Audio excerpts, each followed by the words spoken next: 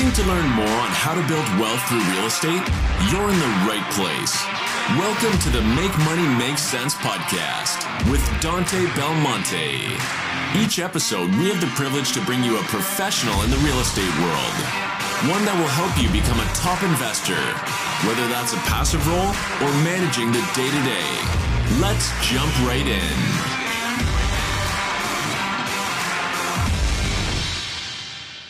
Welcome back to the show, guys. I hope you're having a good week so far. We've got a great episode in store for you. We have a buddy of mine, Shannon Ludlow, coming on the show. Shannon is the host of the Multifamily Journey podcast that centers around educating passive investors for syndications, and that's just what we're going to do today. So I've been on Shannon's podcast. He's now coming on mine, and we're going to talk about what passive investors should be looking for in deals and kind of some definitions that help them easier understand what's going on in the real estate world when it comes to investing, because a lot of people have never done it before. Hope you guys enjoyed today's episode. Give us a quick 5-star rating, write us a review on Apple Podcasts. It does help out the show, and enjoy the episode. Shannon, welcome to the show, my friend. Shannon and I met a few weeks back. I spoke at a mastermind group he was in. Shannon also has an awesome podcast that I was a guest on. But brother, go ahead and introduce yourself. How are you doing this evening? I'm doing great. Thank you so much for having me. I'm super pumped to be here, Dante. I'm the host of the Multifamily podcast, and we did have you on. Your episode actually was one of my most popular episodes. So Woo! I think a lot of people, it did very well actually, right out of the jump. And I think a lot of people, they see someone so young like you, and they get inspired. And they also, even for older people like me, I'm 42, they see a young guy that's 20 years my senior do this, and they're like, man, if he can do it, I should be able to do it. So yeah, but a great episode that we launched, on my podcast. I'm happy to be here. I'm excited to be on your podcast. Awesome. Thank you. So Shannon, tell us real quick, the listeners that have no idea what's going on here. So I put together syndications. You invest in syndications. Tell us what the name of your party of the passive investors are and what you guys do, really. Absolutely. So July of last year, 2019, I started a company called Fable LLC. It's a limited liability company with the intent of doing two things. One, actively investing in flips in my local market, and then taking those proceeds and rolling them into multifamily syndications. There's a couple of reasons why I've decided to do that. Number one, I love real estate like you do. I know you're passionate about it. And I love seeing, something that's ugly become beautiful. And I get a lot of pride and joy out of flipping properties. I do. I love the fact that you can make money in it, but then you got that money and you've got to take the hit from Uncle Sam. You have to pay a lot of taxes, capital gains tax, etc. But then you take that money and you roll into something that has a lot of tax shelter advantages, right? A lot of depreciation and things like that. And it's a long-term investment. And so I started researching on syndications and learning a little bit more about, how it works for limited partnerships and learning what's a good deal, what's not a good deal. And I jumped into it. And right now I'm in 4 different private placements. My portfolio, although I haven't updated it, but there's 2 different private placements that I'm in right now that haven't closed yet. They're going to close in mid-October. Once I'm done with that, I'll be in a little shy of 2,000 units in a very short period of time. And I'm looking to scale beyond that as well. So I'm on the look for more deals. And the more that I flip, because right now, we're still at all-time highs. I definitely believe we're at the peak of the real estate cycle. But I still think that this cycle has got a little bit more, runway ahead of it, maybe a year or 2 possibly. So that gives me an opportunity for my active real estate side to flip a couple of properties and get into a couple of syndications. Hopefully your first one, man. Yes, I love it. So Shannon, you're basically what we call the limited partner. So you are the passive investor to a syndication. Guys like me go out and talk to guys like you. We raise capital and we put it into a value add deal. You get the higher ownership of the project. You get the quarterly or possibly monthly dividends. We make the money off the fees and the split after you guys get your preferred returns. So that's basically what we're talking about. So guys, tonight we've got 2 sides of the coin. We've got the GP, the LP, the general partner, the limited partner, me being the general partner, Shannon being the limited partner. Now, Shannon, why did you choose the limited partner side and why not the GP side? Why didn't you want to get more involved? What do you got going on? Yeah, and I think that's a very good question, Dante. So, I started, listening to Bigger Pockets podcasts like most of us. Most of your listeners probably also listen to Bigger Pockets. And every week, on Thursday when they publish a new episode, there's a different strategy. House hacking, Airbnb, flipping single family rentals, whatever. And I just kind of had the shiny object syndrome and I was jumping all over the place. Now flipping, that always felt natural to me. And, taking an ugly home and turning it into something that, is beautiful. That definitely appeased me. And that fits my personality. But I always wanted to build passive income. So everyone on Bigger Pockets talks about passive this, passive that. The more I researched it and the more I listened to people that do multifamily syndications, the more I learned that, building a portfolio of 40 single family rentals is not passive. It's a second job. Yep. I personally, I listen to a lot of Gary Vee. And Gary is out there saying, listen, do something that you're passionate about, but also have self-awareness. If you're not an expert at something, outsource it or try to find something that's truer to who you are right now in your place in life. So for me, I'm 42, as I mentioned earlier. I just became a father 10 months ago. I've got a little girl, that's bouncing around and starting to walk and everything like that. And then I'm also, I'm a W-2, I'm a working professional. Real estate investing is not a full-time career for me. It's just not. I took the path of going through, getting a college education, studying hard, working hard, rising in the ranks, got an executive MBA from the University of Florida, go Gators. And I took that path, and that's not something that's easy for me to give up. And so my entire life, I've been a working professional, and I love what I do. I hear a lot of people on podcasts, maybe some of yours, that they're down with the FIRE movement. I get that. I had shitty jobs in the past. I really did. And I definitely understand that. But I'm lucky in the sense that at least the job that I have right now, Dante, I love it. And so with all those things rolled up, I really just don't have time to go out, find a deal, negotiate it, renovate the property, find a tenant, find a reliable property manager, and then deal with the headaches that come to that, and then scale to 40, 50 units so that I can replace my W-2 income. So for me, it's a lot easier to find guys like you that are putting 100% of their blood, sweat, and tears into this strategy.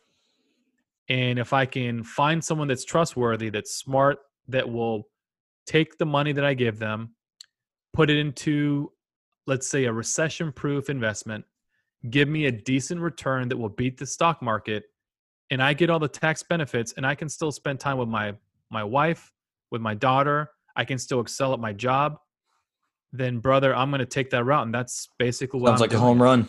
Sounds like a home run. So, and guys, just want to touch on real quick. So what Shannon is doing here is he's taking wealth that he's already built. He's taking money, savings that he's already built in sums of 50,000, 100,000. We're not going to go into those exact numbers, but he's putting those into real estate investments that someone else is actively taking care of, and he's in a passive role, and therefore he's putting all this money in, but he's getting quarterly dividends. He's getting quarterly payouts of this income, and he's multiplying his money. It's wrapped up in these larger projects, but in hopes of if the business plan is implemented properly, then he's got refinances that are coming out. He's going to get a majority, if not all, that capital back, keep his equity position in that project. He can reinvest that money while his money's, it's like double investing your money at the same time. It's a pretty powerful tool. Shannon, correct me if I'm wrong there on any of that. No, I think you nailed it, Dante. I mean, for me, again, I want to find guys like you that are trustworthy. And then after I vet the sponsor and the GP group, then I look at the actual investment. Is it in a market that has significant population growth? Because that's one of the most Before you get into that, things. Because I want to talk about that. Let's just, we'll break it down. So let's start with the actual sponsor versus the deal, which one you're looking at first. Then I want to get into the actual geographic where the deal is and the return. So start with the sponsor versus the deal, which you're looking at. Okay, perfect. So from a sponsor perspective, it's almost like you're marrying the person you're investing with, because most of the syndications, as you know, they're structured in 3 to 5 to 7 to 10-year increments. Now, most of them are 5-year increments, the business plan, but typically you can either refinance or they'll sell it within 3 to 5 years. But you're still going to be talking to this person on a monthly, quarterly, annual basis. So you want to invest that are trustworthy, that you like. I mean, it's just like when you sell your house or when you buy from somebody, you buy or sell something from people that you like and you get along with. So a lot of this is personality for me. The other is that I need to see that they are not doing this on the side.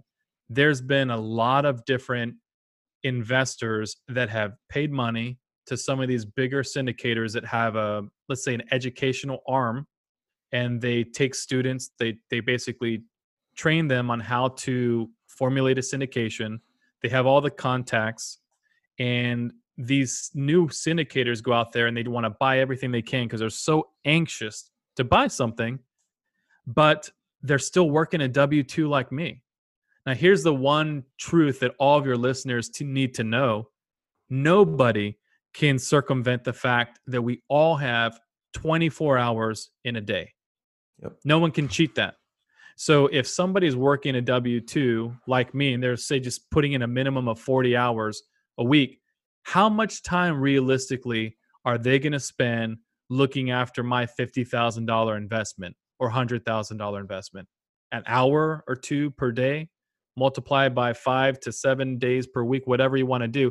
That's not enough. But someone like you, Dante, that has decided that this is something that you want to do full time, I know that 100% of your focus and time is going to be focused on my money that I've invested. Yep. So for me, a hard stop is investing in a GP group that they're doing this on the side. Now, that's not to say that some of these syndicators that are working on the side haven't made their LPs a lot of money. I'm just a conservative investor. It just doesn't fit my personal criteria. So I don't believe there's an alignment of interest. The other thing that I look for, and this is not true for bigger syndicators as you start to get to institutional money and stuff like that, but the other thing I look for is a GP group investing in a deal like me? Are they alongside? Are they along for the ride? Is there alignment of interest financially? Now, there could be a good reason why the GP group is not investing in a deal. Everyone, myself included, has a limited amount of capital. If they're doing a lot of deals, and right now we are in the cycle, there's not really a lot of deals to be had, unfortunately. Everyone's kind of just waiting to see what's going to happen with COVID. And also, we're in an election year. People want to see the first 100 days of the next presidency to see what kind of tax plans roll out and things like that. So if people are not investing alongside with me, that's not a hard stop, but that is something that I kind of keep in the back of my head. And then there's some other things that I get into as well. But the last thing I would just say is experience does matter, but it's also not a hard stop for me. Again, you're someone that I would potentially invest in a deal if it made sense because we've built a relationship. Of course. And I love your dedication to the craft. And I think you told me one time on my podcast, you devour like 200 books in a year or something crazy like that. 60. I wish it was 200 though. My wife would kill me. Okay. But still 60. I mean, last year I read maybe 10 books and so you're doing a lot better than I am. So those type of attributes, those are the type of things I look for in a GP group. Yeah. And also something you mentioned, I just want to touch on as we go through, you mentioned basically skin in the game. You want to see that the GP's interests align with yours and they have capital wrapped up as well. Because, my partner and I, we say that we want at least each $50,000 to $100,000 in each of our own deals. Because we want to show that there's an alignment of interest and we have skin in the game. So if we have $100,000 individually, so $200,000 total in a deal, odds are we're not going to try our hardest to lose that money for everyone. We want to multiply. We don't just sit there in the GP seat because that's what we wanted to do. We sit in the GP seat for a few reasons. We love real estate. We love being in control of real estate. This is our hobby. This is what we do. That's where our passion is. So if we can control it and invest in it at the same time, it's a best of both worlds for us. I think. Go ahead. No, you're fine. Please. Yeah, I was just going to say, and I'm sorry to interrupt. For me, my perspective, my limited expectation as a limited partner is that the GP group, all of them, everybody involved in the GP group, will at least invest the minimum investment required amount for Yep. that private placement. So if the minimum is 50,000, I want to see that each member of that GP group has invested 50,000. Yep. So we're all got the same skin in the game. And so again, there's an alignment of interest. You're going to watch out for my 50, but in reality, as long as you're watching out for your 50, mine's going to be taken care of first because LPs get paid before the GP. Exactly. Yeah, that's the point behind it. So we touched on what you're looking for in a sponsor. Next thing you're looking at, I would imagine, is going to be the actual MSA of where the deal is, or what is the second thing you're really looking at? I want you to break it down for us. Sure, absolutely. So I really do like states that have very favorable laws with regard to landlords. Yep. So a state like California, it's very difficult to evict somebody when they Mhm. stop paying rent. But in a state like Texas, Florida, Indiana, some of these locations where I'm currently invested, it's a lot more friendly a climate for syndicators like yourself, where if we go in there and people stop paying rent, you can get them out pretty quickly. The sheriff comes, kicks them out, and you move on. You just have to do the turn, refresh the unit, put it on the MLS or whatever, and then get a new tenant in there. But I like the Sun Belt traditionally has been that way. Whether it's right or wrong, it always seems like it's kind of like the conservative Republican states are like that. Conservative states, it's a lot harder to get people out, like New York, New Jersey, California, Yep. Chicago. It just is what it is. Yeah, it is difficult. So we're looking at geographic location, really, as far as where there's strong leadership favored towards landlords. Are you also looking at population growth, job growth, development growth in areas, or is that not something you look at as much? No, 100%. So I think you definitely want to look into that. If you just Google, let's say, I live in Tampa population, Google will spit out a number and you can kind of run some analytics there to see if it's growing, it's decreasing, whatever. So let's suppose that I've got two deals on my plate that I'm considering to invest in. One of the deals has a population of, let's say, 500,000 people. The other people have got a population of, let's say, 100,000. It's not too hard to say which one I'm going to look at, in terms of that individual attribute or metric.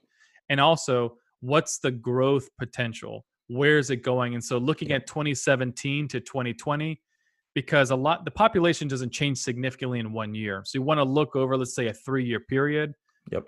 What do those metrics and those growth metrics look like? And so for the markets that I'm invested in right now, I'm in a deal in Clearwater, Florida, which is, I'd say, a secondary market from Tampa, and it's got a lot of growth in that area right now. I'm also in Irving, Texas, which is just outside of Dallas. I love that area right there because you're 30 minutes outside of a major MSA. A booming MSA. 100%. And also, Dallas is just, everything in Dallas has been booming for the past, let's say, 7 years. So everything in Dallas has kind of been picked off. So if you can get into those secondary or tertiary markets, you can pick up some deals. So the one that I'm invested in there with other LPs, I think it's going to work out very well for me. And then Indianapolis, Indiana, I'm in big in that market. If you look at some of the financials, or you look at some of the population growth, or whatever metrics you look at, Indianapolis is almost top 5 every single times in terms of population growth, rent growth, all kinds of different things. And during the 2008 recession, they didn't have such a wild upswing and downswing like other MSAs like Miami did.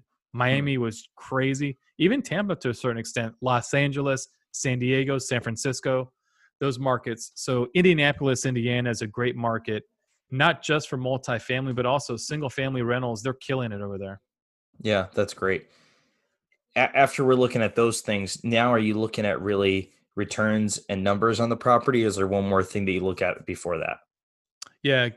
So in terms of, the type of deals that I'm doing right now, because I'm newer, I do believe in being hyper invested, and that's not just in, let's say, geographical locations, but I do believe in law of averages and large numbers. And so the greater the asset, meaning the units, the better for me. So Hmm. I typically don't want to invest in something unless it has a minimum of 150 units.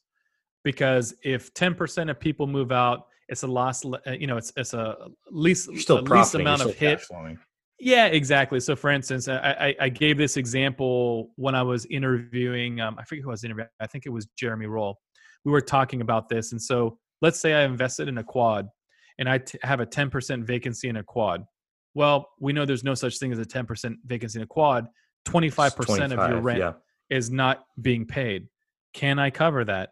10% of a 400 unit apartment complex is minuscule. Yeah. And a lot of these larger deals, they can sustain a 40% vacancy, meaning Right. That's their break even vacancy sometimes. 100%. So, meaning, let's say, and let's just do the math real quick. Let me pull up my calculator. But let's say you've got a 400 unit apartment complex, right? And Hmm. then let's say 40% of those people are not paying rent. That means that and before the general partnership come to me, a limited partner, and say, hey, we have to do a capital call because our business plan didn't work. Something's going on in the world. People are not paying rent. There has to be 160 people that are not paying their rent. Yeah. That's almost unheard of, especially in, a secondary market like Dallas or Clearwater or Indianapolis. It's just very unlikely. So for me as an LP, I want to be very conservative and looking at numbers. Since you asked, Dante, I like the bigger deals. Okay. And as far as a return standpoint, are you looking at equity multiple and IRR? Are those the two biggest indicators you're looking at, or what were the biggest metrics that you're usually looking at when you're looking for returns? Sure. So in terms of returns, I'll probably say I almost always look at just the preferred return. If a deal doesn't have a pref, I'm not investing in it. Okay. I want to know that I get paid first. There's at least some type of guaranteed return on the profits, either on a monthly or quarterly basis. The very first deal that I did was a quarterly distribution. The other three deals that I'm into, they're all monthly. And I'm Mm, starting to see a trend, and just for your personal benefit, I'm starting to see a trend where more and more deals across my desk are going monthly versus quarterly. I know in the past, quarterly was something that was, I an guess industry the standard, standard. really. Exactly. I'm seeing something different. And again, I'm kind of newer to this space like you, but from my perspective, from my vantage point, I'm looking at the monthly. So I want to see a pref of a minimum of, let's say, 7%. Okay. And I'm hoping that will be pretty, again, an industry staple for the next several years. But 7%, you're beating the stock market. And then you throw in the benefits of the cost segregation studies that are passed on a pro rata basis back to the LPs based upon your initial investment. Then it's just working. Everything is working exactly as you intended. Yeah, and that's not to mention the refinance, the proceeds at sale, and anything after that preferred return, 70% of that. I mean, we're talking a good number. Exactly. So, outside of the pref, 70-30 split, 70% goes to the LPs, 30% to the GPs is pretty standard. I know there's all kinds of different structures. There's a catch up. And you talked about a little bit about the internal rate of return and the equity multiple. So for me, I don't really look at those things. I mean, there's a million different ways you can manipulate the IRR or the equity multiple. I'm Ain't more that the of a truth? cash flow investor. Any kind of appreciation you get, especially now since we're at the peak, it's going to be minuscule. I mean, two of the deals that I invested in, one in Dallas and the other in Clearwater, the cap rates were so badly compressed. I mean, there's no way that on the exit we're going to make money on the exit, but they both cash flow, which is crazy to think about. So the cap rates would have to decompress compress further for us to make money on those. And both of those deals had cap rates below 6%, That's crazy. which Sub is crazy. six. Yeah. Yeah, that is nuts. But Um, for me though, honestly, I know those are super low cap rates, but at the same time, let's consider my alternatives. what are my other financial investing vehicles that I can invest in? I can invest in Vanguard funds. I can invest in my 401k and let someone else manage my money. I can invest in, bonds. I can invest in T-bills. I can do all these different things, but the returns you get on that are so minuscule, and the risk reward from the volatility of the stock market, it just doesn't make sense. So even though these cap rates are, highly compressed, I mean, it's just more of, keeping my capital in something that's recession proof. And if I make money on it, let's say 3 to 5 years, because both of those deals are 5-year business plans, then I'm doing well. I'm preserving my capital. I'm making a little bit of upside, but more importantly, my alternative is the unknown, the big unknown, ups and downs, ups and downs, and highly volatile stock market. So for me, it's a little bit more predictable. Yeah, and keep in mind when you're investing in those Vanguard funds, your Roth IRA, your 401k, all that good stuff, there's guys making fees off of your investments as well. Where when you're in the real estate, there's not really any fees because you're getting the preferred return, you're getting the primary return. The fees are just the split of the profits. They're not taken out on your returns. Touching back to the quarterly versus monthly distributions, I think the reason why the industry is going towards a more monthly distribution standpoint is because, one, simply, you get to hear from the GP more often. That's very comforting, knowing that your capital's with someone you're going to talk to them 12 times a year versus 4 times a year. And second, I think as investors, it's attractive to see more of your capital come back in a more frequent time versus 4 times a year. You're seeing capital come back, or direct deposits in your account 12 times a year. I think that's much more powerful. I don't know what your thoughts are. I would agree with you. And I would also say to your listeners, from my perspective, again, I've talked to probably 10 different GP groups, invested with 3 different GP groups. There is certainly something to be said about communication, getting back to people. So one of the GP groups in particular, and I won't mention their names because I always try to go, a little anonymous here, but one of the GP groups, Dante, I'll shoot an email. It doesn't matter who I'm emailing in their organization. I get an email back in 10 minutes or less. Wow. And it doesn't matter how high I go up on the totem pole. That is impressive. Great. And one of the things that they stress, and I've actually talked to 3 different people in that organization. They're investor relations people and VP level on up. And they stress, LPs keep the business running, which I appreciate. I've seen some GP groups where the GP group, they outsource everything. When you try to DM them, call them, whatever, you're talking to their virtual assistant, you're talking to their executive assistant, you're talking to 2 or 3 or 4, there's 4 or 5 layers until you get to the actual person that is managing my money. I think those guys have lost focus. They've had a lot of success, but since 2008 to now, you could have thrown a stone at anything and not known what the hell you're doing and made money investing in multifamily real estate. Now is where you need great communication, to your point. Yep. And you get a chance to talk to the GP group on a monthly basis. And we also want honesty. If things are going bad, just say it. Things are sucking right now. We cannot lease an apartment to save our lives. We're trying to give out concessions. We can't pay our distributions. We'll catch up when things turn around. Just tell us what's going on. Yeah. Because it is an investment. And when you do the marketing package and you put together a pro forma, throw it out the window once you're in the deal. That's just your best guess is what's going to happen. And there's an old quote.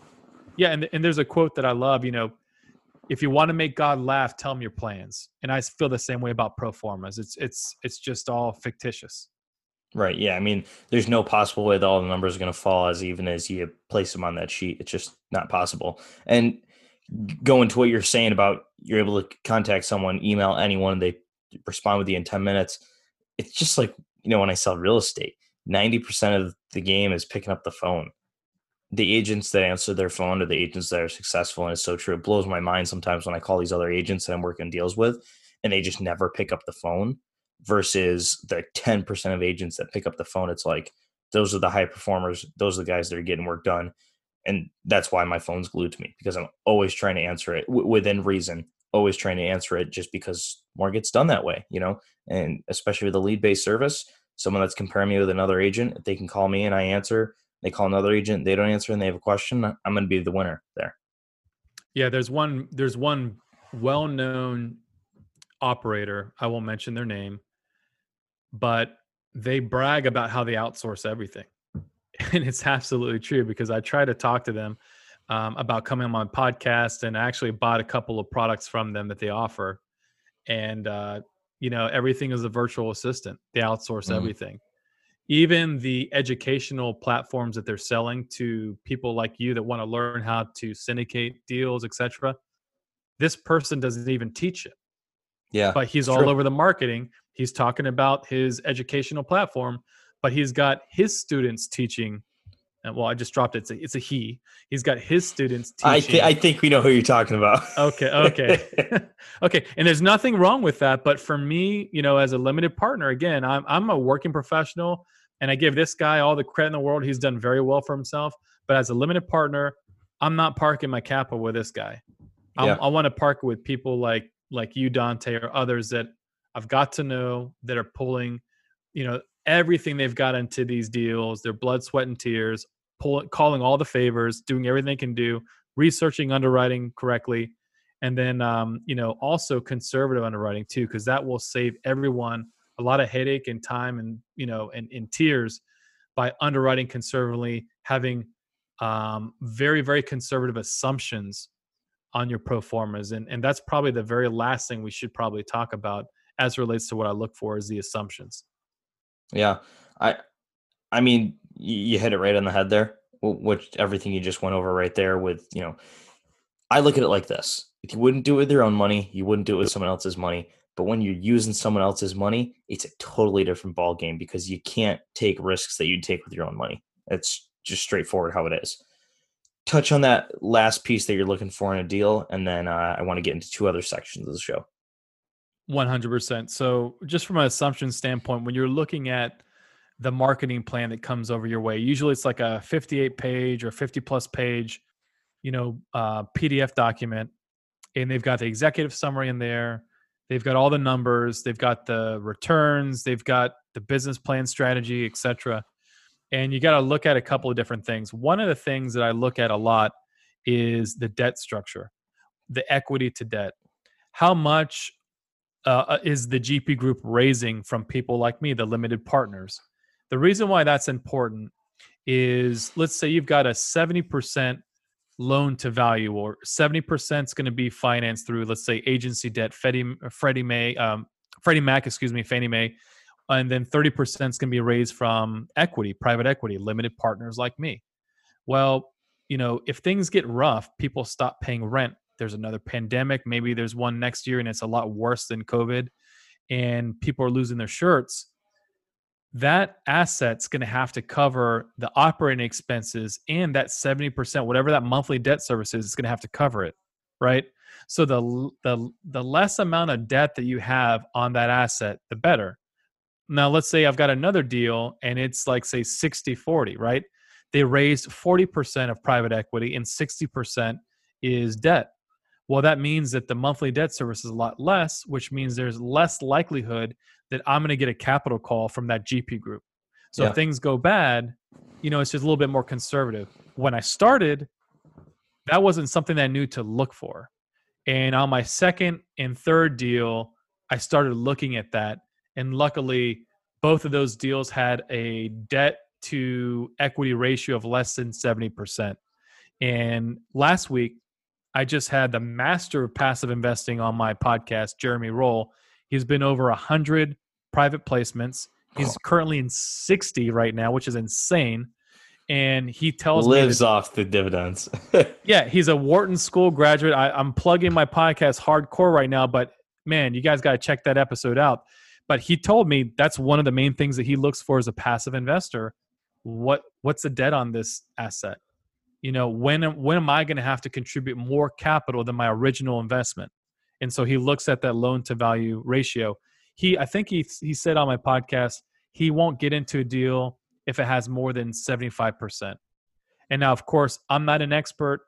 I'm not plugged into the pulse of what the debt markets are doing right now. Yeah, If they're 2080. I don't even requiring, think anyone's doing that anymore. yeah, so whatever it is, yeah, so maybe 75% is the new norm. I don't know, especially with COVID. I imagine It it's is going to be a at the lot moment more we're seeing. strict, but that's great.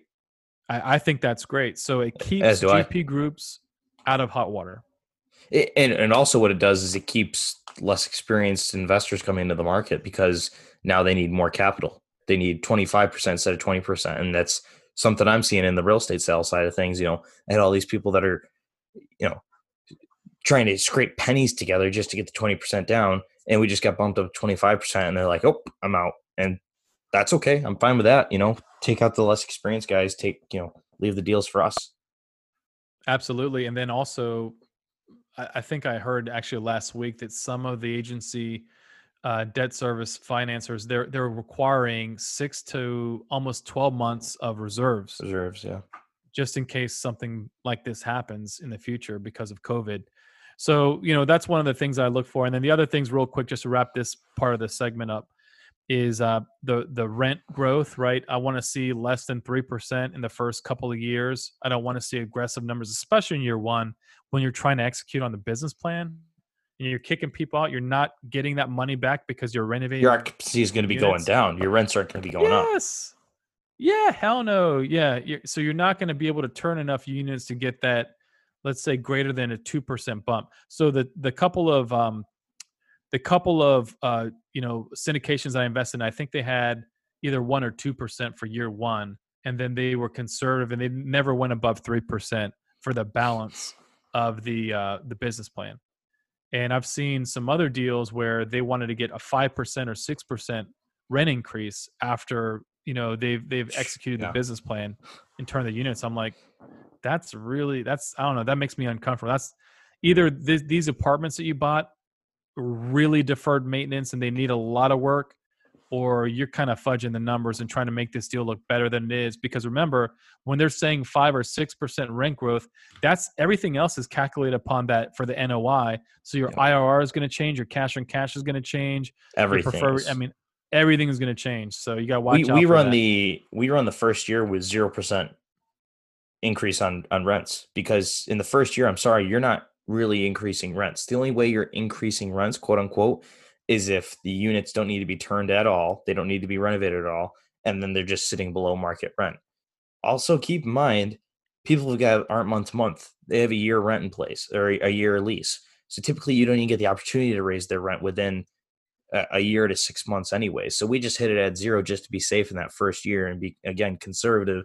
Then that second year, depending on the market and what we're looking at, where rents are sitting, we are looking at roughly a 2% increase in rents. We also try to stay at least half a point to a point above whatever that increase is on expenses. So if we're hitting it for 2% on income, increase in income, we're hitting 3% on expenses or 2.5% on expenses increase.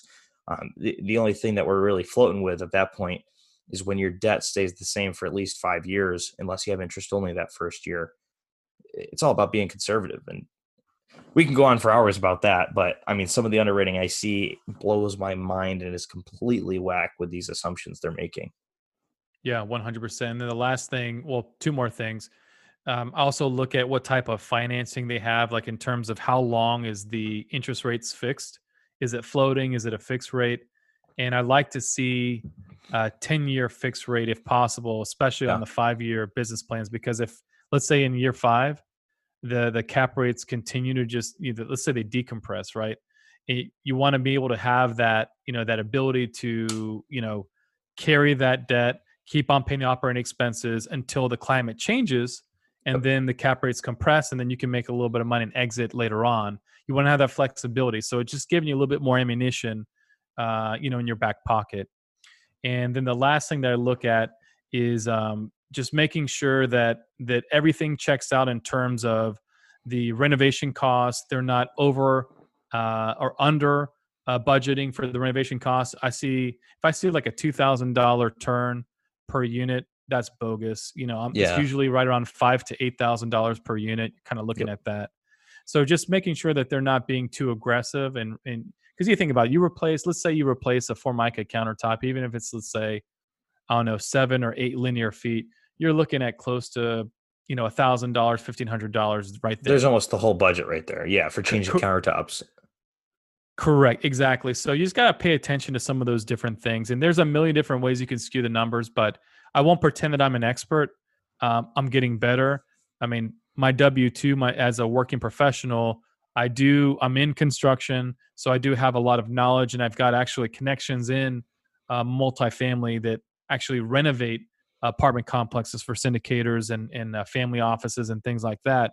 So I've got some resources to kind of look and run these numbers by other people, but I am getting better, but those are just kind of the main things that I look at right now. Yeah, that's great. And last part I want to go over before we go into the last section of the show is what type of individuals should be the individuals like you that should invest in syndications? Oh, that's a good question. So, number one, I think you need to have patience, right? And out of all the different strategies in real estate investing, I think that investing as a limited partner is probably the slower way to grow wealth, but I think it's also the safest way. Yeah. And the reason why I say that is, you're going to get, let's say, on average with an IRR, maybe let's say a 12% or 10, let's just say call it 10% to be conservative, 10% return. But if you invest in a single family rental, you may get a 15% return on that investment. However, what are you giving up for that 5% delta? For me, again, at my age, as a working professional, a new father with a wife and everything like that going on, and also time for me just to be myself outside of all these different things I got juggling in the air, right? I don't have time for that stuff. So for me to go out and buy a single family rental and all the things I mentioned earlier, that 5% delta is not worth it for me. So Right. you're looking at working professionals, attorneys, doctors, physicians, MBA people, type people, business people that they've drank the Kool-Aid in going to college, working up the corporate ladder, or they're business owners, whatever. They love the idea of real estate, but like me, they don't want to be a landlord, Dante. They don't have time for it. Yep. Maybe they want to, but that's just not their comfort level. And so to find somebody like you or other syndicators that are trustworthy, that know what they're doing, give you some capital, test you out, see how you do on one deal. Maybe we'll do another deal if that worked out well, and just keep on keeping on. And that's really what I think other people are doing. So people like me, accredited investors, they're looking to place capital somewhere, that don't want to be on the active side of real estate investing. Yeah, that's great. I love it. Let's switch on over to the other section of our show called the Curious Q's. I'm going to throw some questions at you, and I want to get your answer on them. Sure. First question is your favorite podcast you like listening to besides mine or your own? Actually, I never listen to my own because I can't stand to hear my own voice. I know it's I'm weird. one of those guys. Yeah. I just can't do it, man. Probably right now, I'd say the Multifamily Takeoff. They're one of the reasons why I started my podcast. All those guys, Mike Ty, Sean D. Martell, and Richie Summers, they're all great guys. They're out of San Diego, and they're very much like me, although they're on the active multifamily. They're actually like you. They want to be syndicators. And when they interview guests, you can hear them ask the questions because they want to know the answers. They're not just asking a question to get an answer. They're curious and they're trying to learn. So I get a lot of value out of their podcast for sure. So check them out. Yeah, that's good. Favorite book you enjoy reading that you just keep finding yourself talking about, thinking about, or even reading again? Ooh, that's a good one. I would say The One Thing by Gary Keller. I love The One Thing. And I actually found out about that from Bigger Pockets. And I'm figuring, you know what? Somehow Brandon Turner's getting some type of points off this sale or something. He's getting commission. Yeah. But no, the book is awesome. And it's really changed my mindset, working at my W-2 and also outside of that, focusing on the one thing that will give me the greatest return on my time, my money, and my investment, not just from a professional standpoint, but also my personal life as well. What's the one thing I can do to make sure that my wife knows that I value her and I love her, or that I'm contributing to the household or to my family or to my daughter? I think about those things, and it's really helped me change my mindset. I love it. That's great. Biggest hurdle in real estate you've had to overcome? Oof, that's a good one, man. I would probably say finally nailing down a strategy that actually feels good. Because like I said earlier, I was chasing that shiny object. I was wanting to get into Airbnb and then I wanted to do house hacking. I wanted to do single family rentals, wanted to buy small multifamilies like quads and triplexes, and finally selling into really where I am in my life. I'm no spring chicken anymore. I probably have less runway ahead of me than I do behind me. And multifamily syndications or passive investments, where I am in my income from my career, etc. It just makes sense. And I gotta give a shout out to the mastermind that I'm in that you came to speak to, the Rat Race to Financial Independence. It was because of my mentors Diego and Felipe.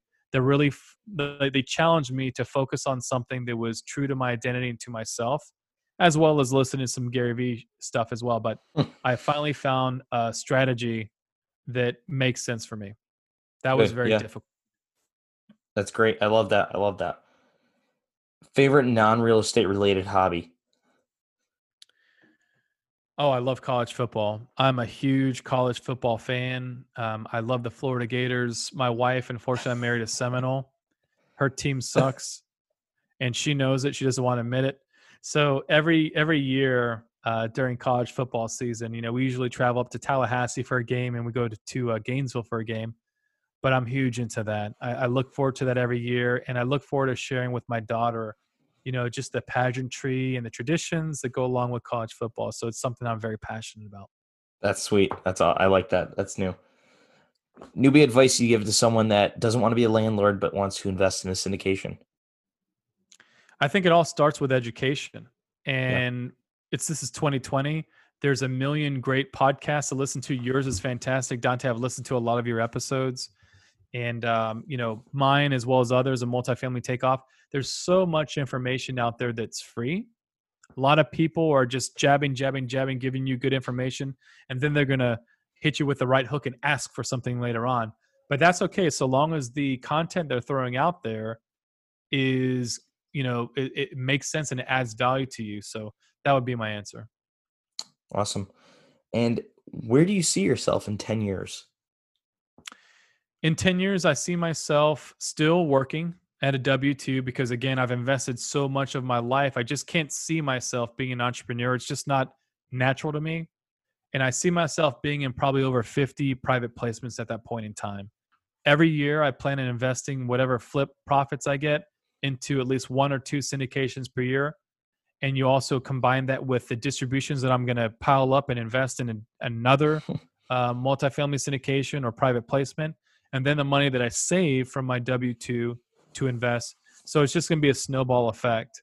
And I hope to create generational wealth for me and my family. And, this is a long-term commitment for me. This is not a short-term get-rich scheme or the strategy where you can make a lot of money very quickly. This definitely is a long-term play, but it's conservative like I am. So it fits my personality and my personal financial goals for the future. That's great. That's a great answer. And something to kind of touch on that. So when I was actually out 2 weekends ago speaking at the mastermind, did my presentation on syndication.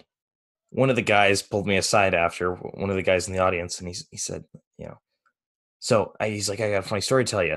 He's like, when I was younger, I remember going to one of my friends' houses, and it was the biggest house I've ever been in, and a bunch of wealthy individuals lived on the street and everything. And I asked his dad what he does, and he said, I'm a corporate worker, but I also invest in syndications. And as soon as he heard that, he just like started doing research on syndications, and he figured out this guy, he's told him a bulk of what he does is invest passively in syndications, and he just lives off of that and builds wealth off that. And that snowball effect. Refinance comes around, keeps his position, but uses those funds, puts in the next one. And you're just like, it's like a tree branching out as you keep investing this money. It's great. Yeah. Yeah. I've actually had two people on my podcast so far, Travis Watts and Jeremy Roll. Both of them are full-time passive investors, meaning they don't flip. They don't invest in single family rentals. They don't do Airbnbs. They just invest in private placements. Yep. Travis has been in over 40 private placements, but Jeremy Roll has been over 100 easily. Wow. For him. Easily 100. That's insane. Wow. Well, yeah. Shannon, Dude, great episode. Thanks for coming on the show. Thanks for making time. I know it's pretty late in the evening, so I appreciate you doing this. Where can people connect with you, find out more about you, ask you questions, or even listen to your show? Drop it all. Absolutely. So thank you for that, Dante. So they can go to the multifamilyjourney.com and all my contact information is there. Or you can go on to Apple Podcasts or Google or Spotify and just Google, the multifamily journey and just check out my podcast. And hopefully you guys get some type of value out of it and keep on listening to people like Dante. Man, this guy, he's going to be an up and comer. And I'm so pumped to see where you go in your career because you're dedicated to this thing. You're doing your podcast, you're getting your message out there. And I know you're going to be a huge, huge success, Dante. So thank you so much for having me on your show. I'm truly honored. Thank you. And thank you for the kind words. I appreciate it. Thanks for listening. We hope you were able to take some value away from today's episode.